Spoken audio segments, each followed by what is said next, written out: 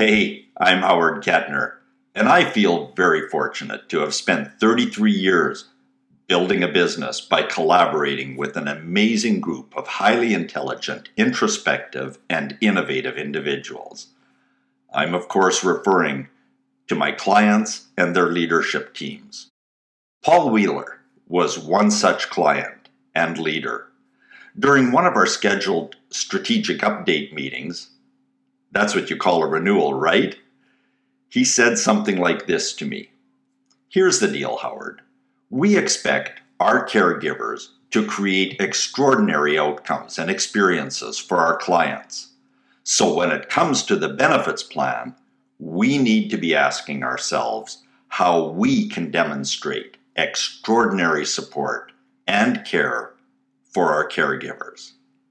That statement provided a vision for a complete revamping of the benefits plan, and that resulted in the implementation of a suite of benefit plan product and process innovations that remain cutting edge to this day.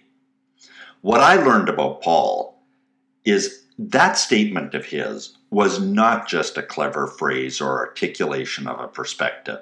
In his role as a leader, Paul was and remains very passionate about employees that are in the business of providing care to mentally and physically challenged individuals and other individuals with special needs.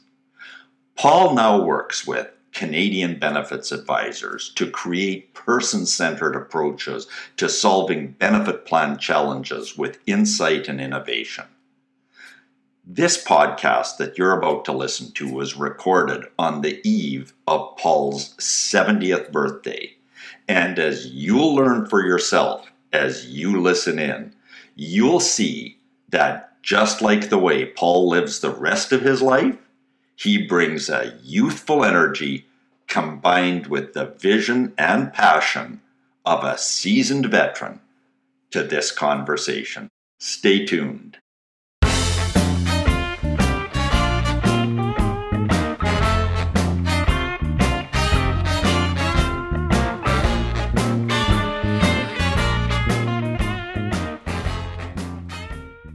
Well, here we are, and I'm sitting here with Paul Wheeler, longtime friend, former executive director of a local caregiving society, the Semiahmoo House Society. And Paul, how many years has it been now that you've been working with employers and working with benefit advisors to help employers solve benefit-related problems? Well, I've been doing it one way or another for about 16 years now, but I retired from my official job 5 years ago and been doing it very intensely since I retired. So I basically spend pretty well all my time meeting with partners, meeting with executive directors of social service agencies, going to trade shows, all that kind of stuff. So I've been doing it really intensely for about 5 years. Wow. And so to our audience, throughout the podcast, you're going to hear Paul referring to partners. So Paul works for a very significant benefits consulting organization that refers to their advisors, the firms in the field that represent them, as partners. And so, Paul, you work closely with those partners. You work closely with community living agencies. And how many community living agencies are part of the programs now that you've put together over the last number of years? Honestly, I don't know exactly how many community living agencies. So we have 818 different kinds of community support organizations or community service organizations or social service organizations. 818. And I think about 25% of them are community living. Got it. And the others would be? We have daycare, criminal justice, women's services, long-term care, daycares. You know, if you can think of a social service agency or a community service agency in Canada, a category, we've probably got at least one. But, you know, housing organizations, and just every kind of organization you could possibly think of. If it's providing support to people in the community, we've probably got some representation in our 818 agencies. And that's exactly why I love talking with you, because you have this wonderful experience across a terrific spectrum. And I just love catching up and hearing what you're hearing. What are you seeing out there? What's working for employers in those sectors? What's working for advisors? And equally, what's not working? If you want to think about employers, for me, you really want to start off about what's not working is money. There's simply not enough money in the pot. They are not getting increases from their funders, especially government, but even from their other funders as well. They're not getting increases. And so they're trying to do more and more and more with less and less and less. And I know that's a common Canadian story, but it's even a bigger story in the social service area of our lives. Sure. And so money's a really big problem. And when people are doing more and more and more with less and less and less, that means stress is going up in all the kinds of things that negative stress can ultimately cause.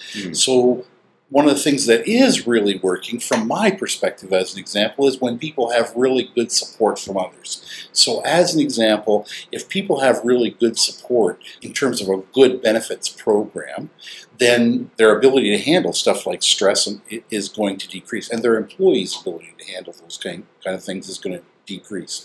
So what's working is, it's like I travel all over the country. I talk to different ones of our partners, brokers kind of people, but I also talk to lots of executive directors. And what's really working from the perspective of the people that want to listen to your podcast is when those brokers, those partners, are really involved and really know their organizations and really are making sure they've got the benefit package they actually need for the kind of people that work there. For so many years, what we've done is we've gone out and we've said, okay, there's this thing called a basic benefit package, and that's what we sell to an organization. And it's been kind of the same sort of package for, 50 years now. Very much. Yeah. Where I see things really working in this particular area is when somebody comes along and says, look, let's really figure out what is it you're trying to achieve.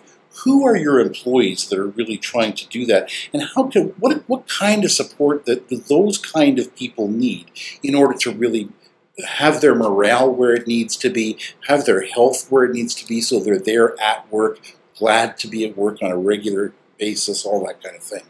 And then they match that benefit package to that particular group of employees. For a group that has a lot of young employees, as an example, the benefit package is probably really different than the group that's got a bunch of people that are older. Or, the last place I worked, we had lots of people for whom English is a new language, as an example, and they're much more comfortable in the language that they spoke in their home country, wherever that was, and many of them are single moms and that kind of. Well, the benefit package that a single mom for whom English is a new language needs is probably really different than a 25-year-old person that works for my daughter doing bookkeeping. Right. And so the thing that really works is when you can get that broker, that partner, together with an employer, and they really take the time to analyze, really help them figure out what they need and make sure that's what's provided. And then, and this is the one that is working, and it is also not working, if they then provide the education, it's not enough to just sell somebody a package. Somebody's got to come along and create the package, do the onboarding and all that kind of stuff. And then they have to have a regular series of education around what it is you've got in your, what are the arrows in your quiver?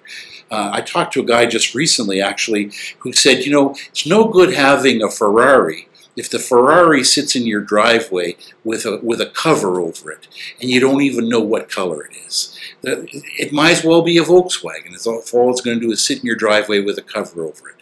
But if you but if you know what's there and you know how to drive it and you know where the gears are, then maybe you can actually do some amazing things with a great Ferrari, right?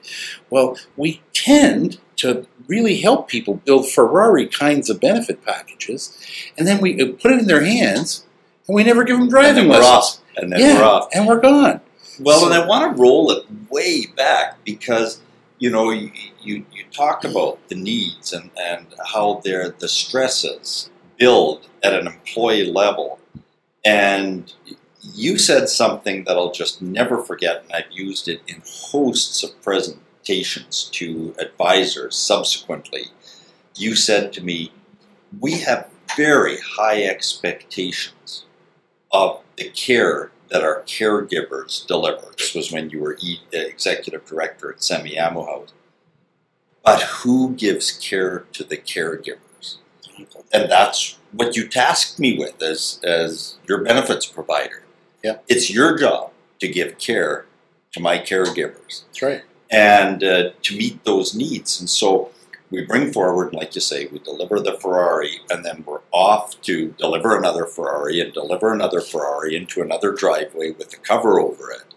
And so that education doesn't happen. And so are employers aware of that? I mean, what feedback are you hearing from employers? It's another thing for me that's not working.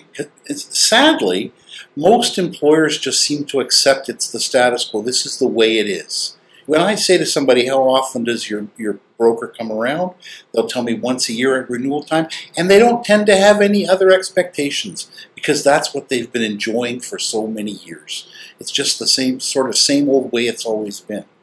And when you talk to them about, your partner would probably be really prepared to come out on a regular basis and do educational sessions with your employees, that kind of piece, they'd probably be glad. Just ask them, and they'd probably be glad to do that. But the employers never even thought of that.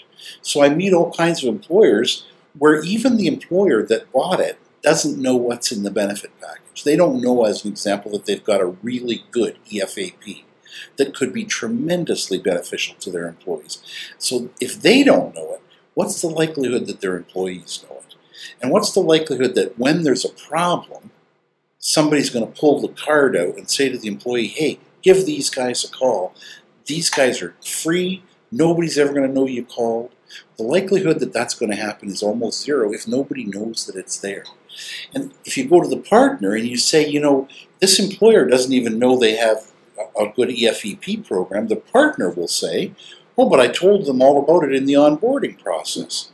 And you say, when was the onboarding? Oh, it was 5 years ago. Well, nobody remembers anything somebody told them over 3 minutes 5 years ago.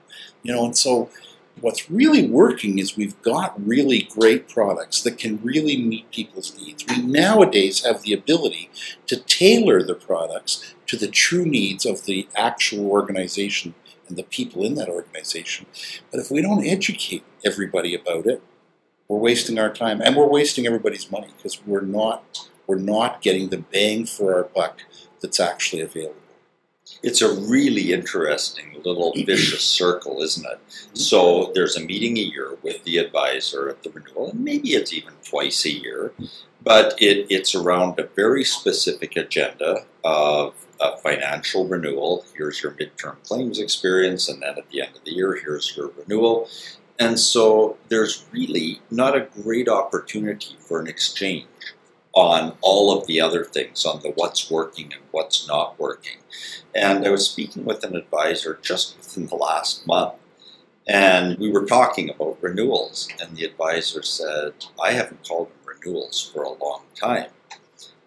Oh, that always gets my attention. So I'm thinking they're going to come up with something clever like the forward-looking advisors are using as a reference, and that is we're calling it a review instead of just a renewal, which sounds kind of like a magazine subscription.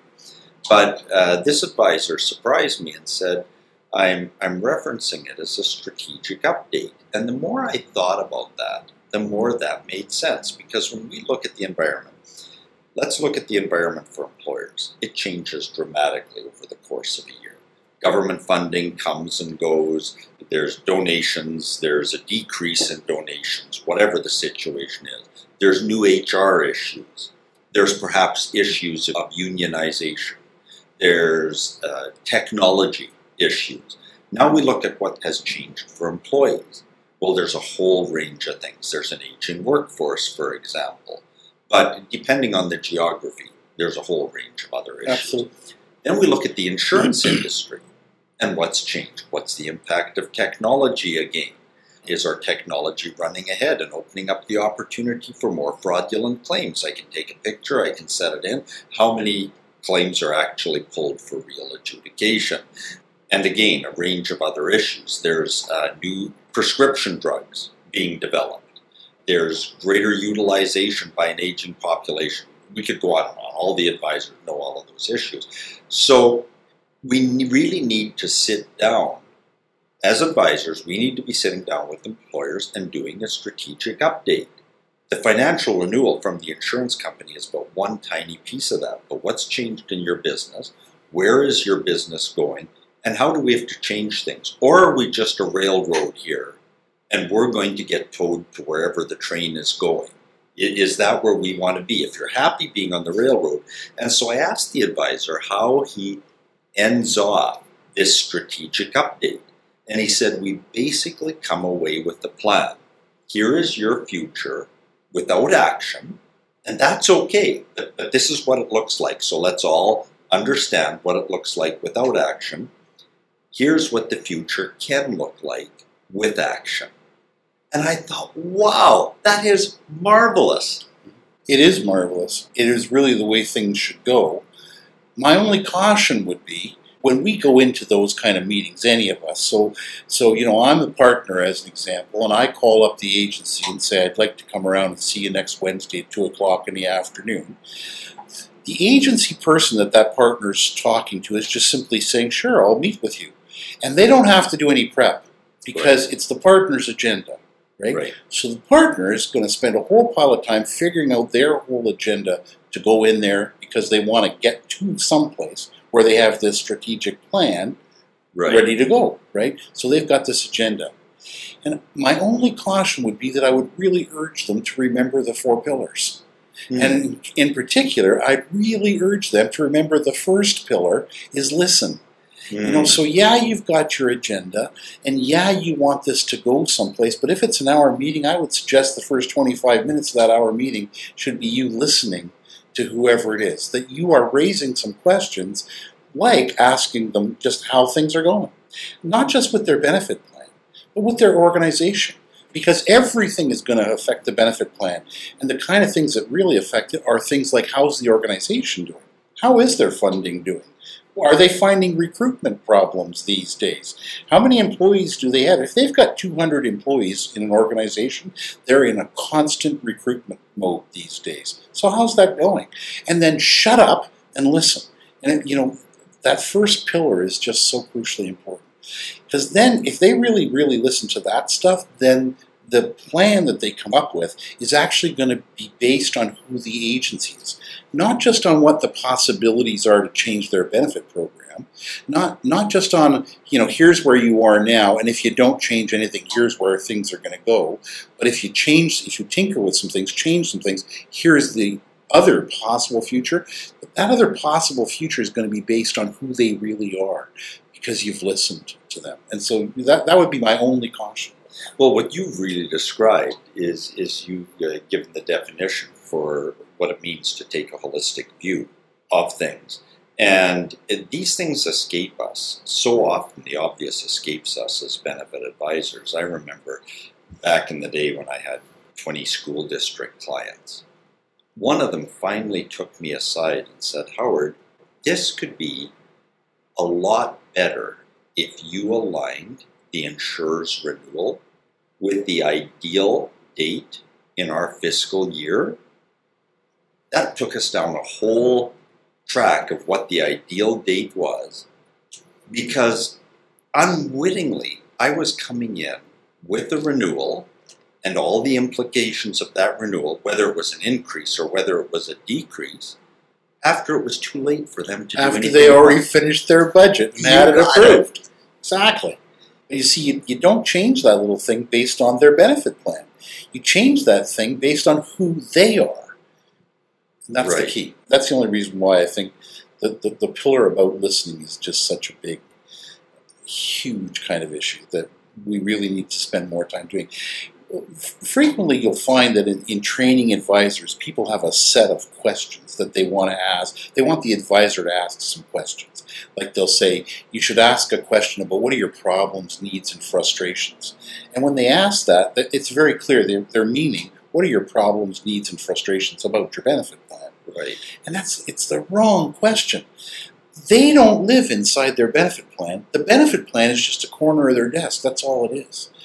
Their problems, needs, and frustrations are about running their business. It's about everything to do with their business. And so our job needs to be, if this is where you are as a business, if these are the things that are really getting you excited about the daily life of your organization and the changes that organization is making in the community and in other people's lives, if that's what's really getting you jazzed, and if these things are the things that are really frustrating you about doing that work, then what effect does that have back on your employees? And then what implications does that have for your benefit plan? The benefit plan should only be a solution to support the employees to do the work of the organization. But if you don't know the work of the organization, if you don't know where it's going, if you don't know the problems they're facing in terms of doing that work, then ultimately you can't design the benefit plan they really need. In the old days, you could just sell them the basic benefit plan, but nowadays, you can really fine-tune something that really answers their overall concerns. That's where I think we want to go. And the start of that is listening to who they are.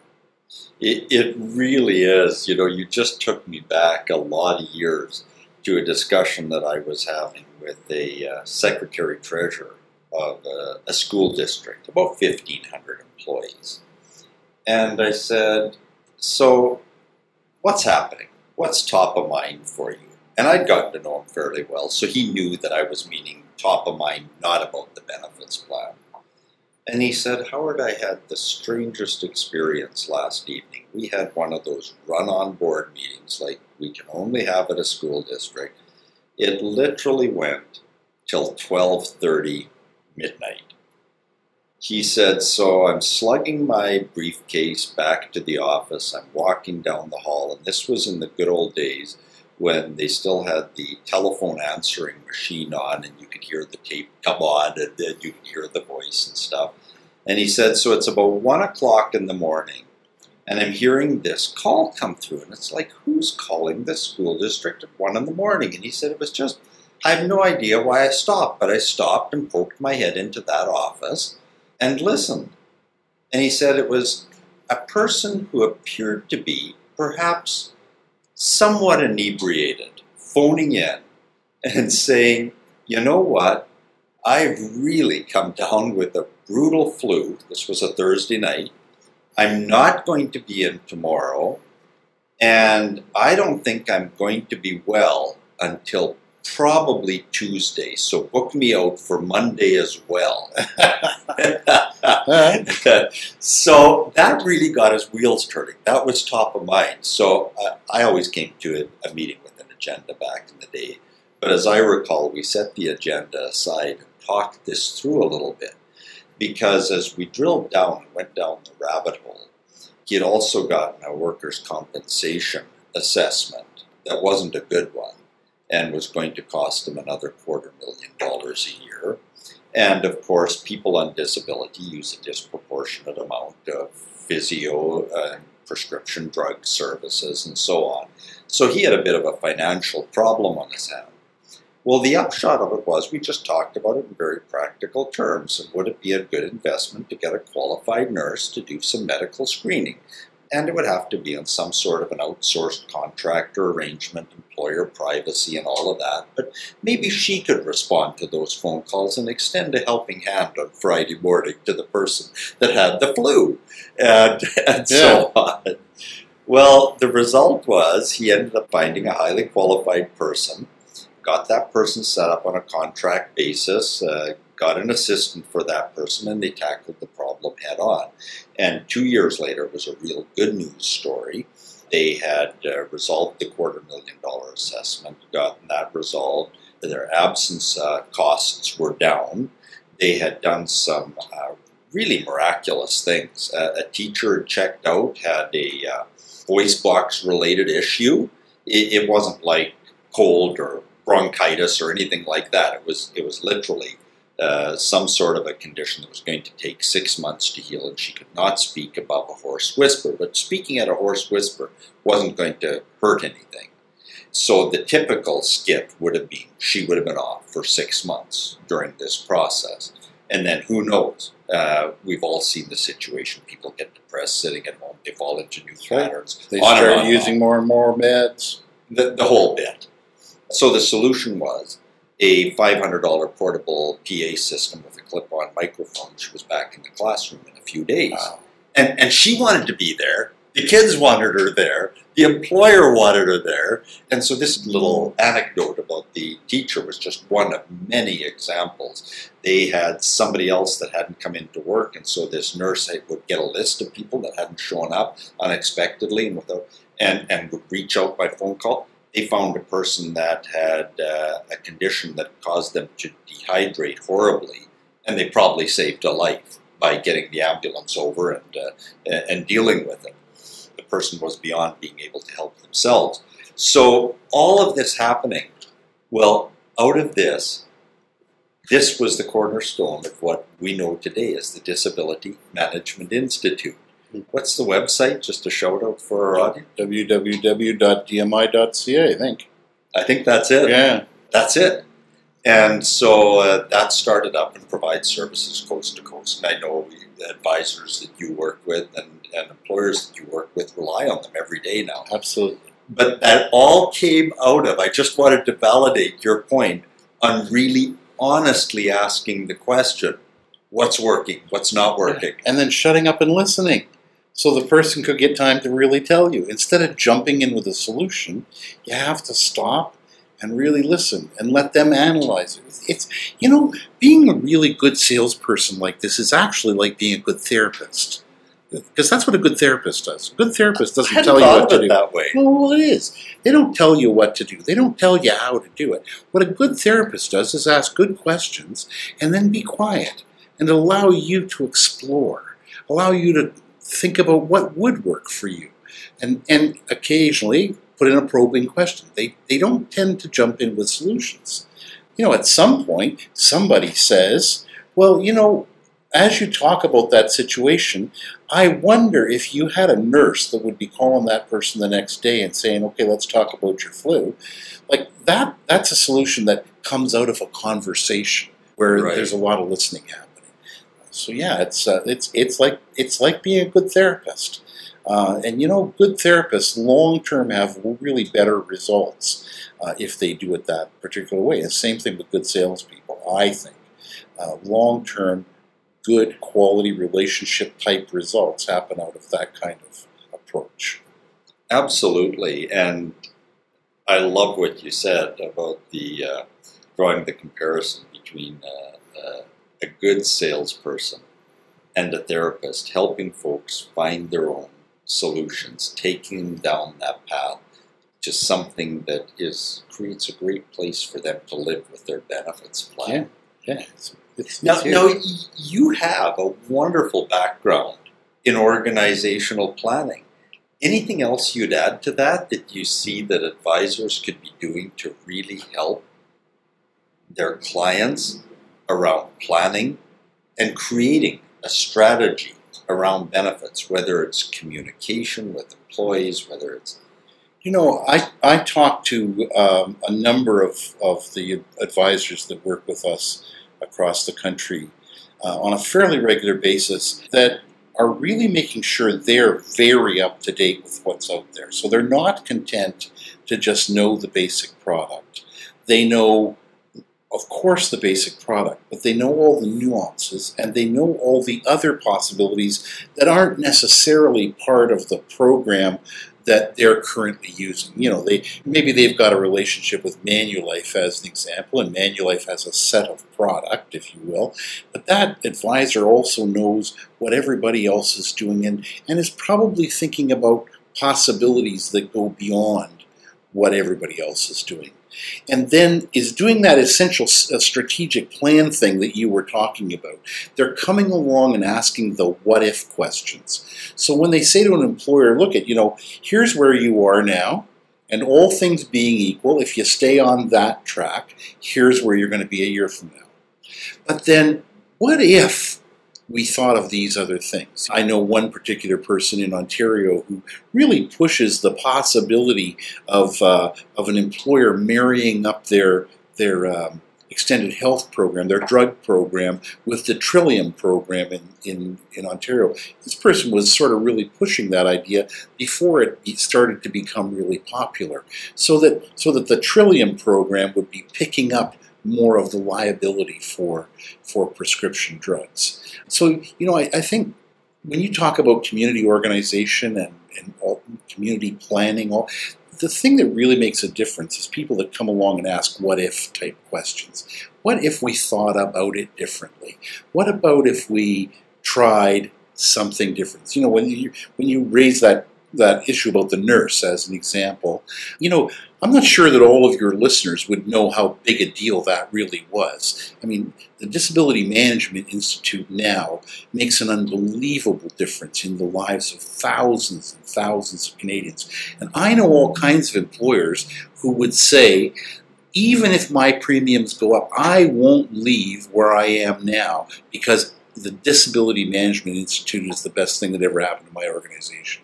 So you talking about what if we brought in a nurse ultimately results in something that's a really huge change in the organization of our benefits community, right?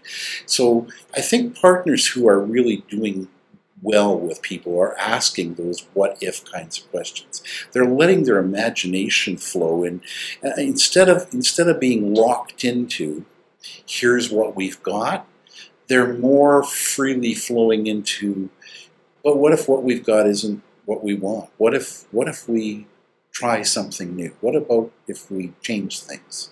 And then they're going after it. They're trying to find ways to do it, and they're tying that to who their client really is. So they know their client, they've learned about that, they're listening to that, and they're asking those what-if kinds of questions.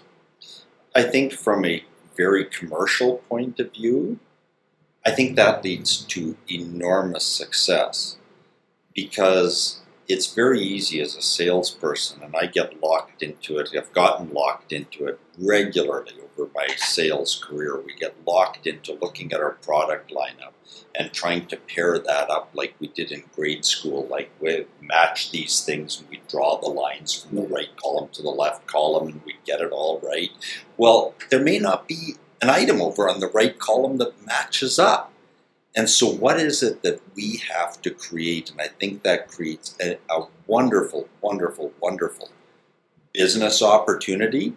And even if a business opportunity doesn't come out of it, the sheer collaboration with the client as we look at the future through a different lens, we look at it together. And so many of the solutions that I see benefits advisors having profitable outcomes with are the result of the creation and collaboration with a client or a group of clients. I mean, on the property casualty side, they've set up offshore insurance companies and various trusts and so on in certain sectors. But all of that was driven by industry professionals sitting down with clients and acknowledging, pillar number 3, be vulnerable. We don't have a product for this. So what would a product look like if we were to build a product for this? What would that now look like? And what could come out of it? And can we at least begin to walk down the road of creating whatever it is that comes up? So frequently we simply say something like, well, it's not there. I guess we can't really do it. If it was possible, somebody would have already done it.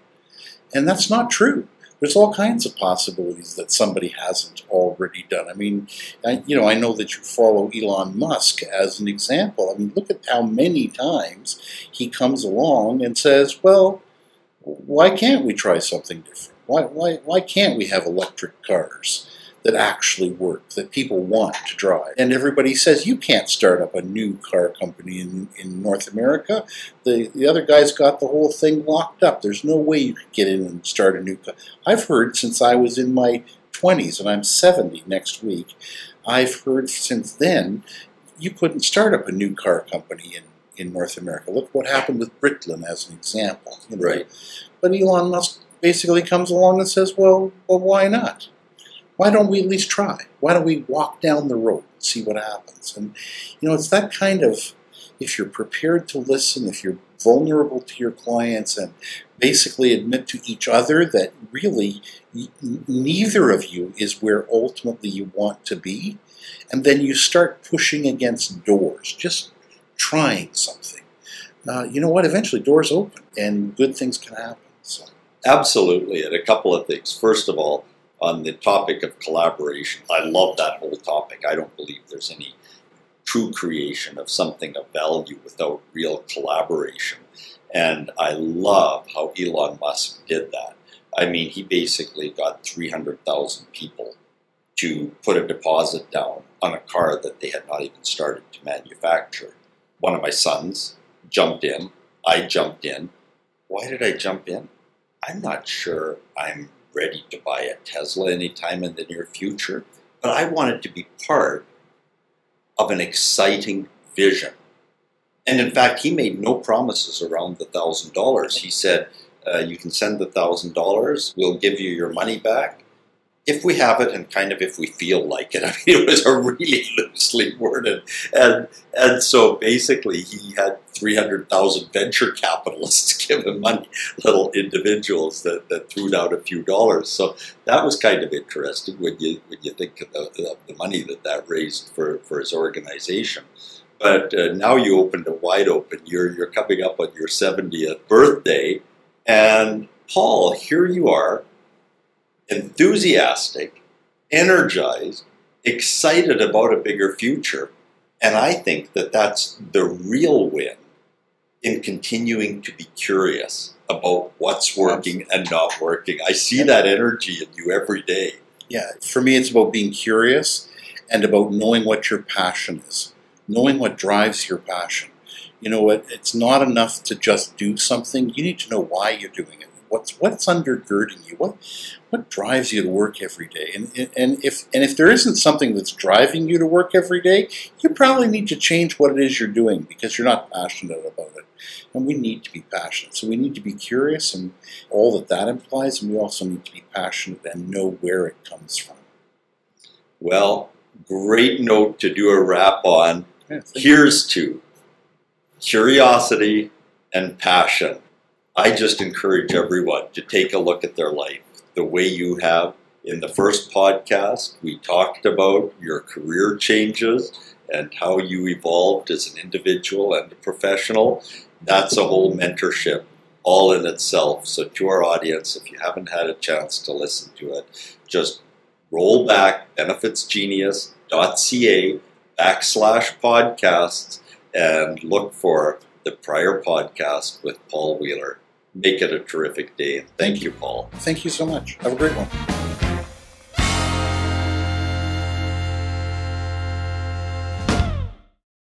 There you have it.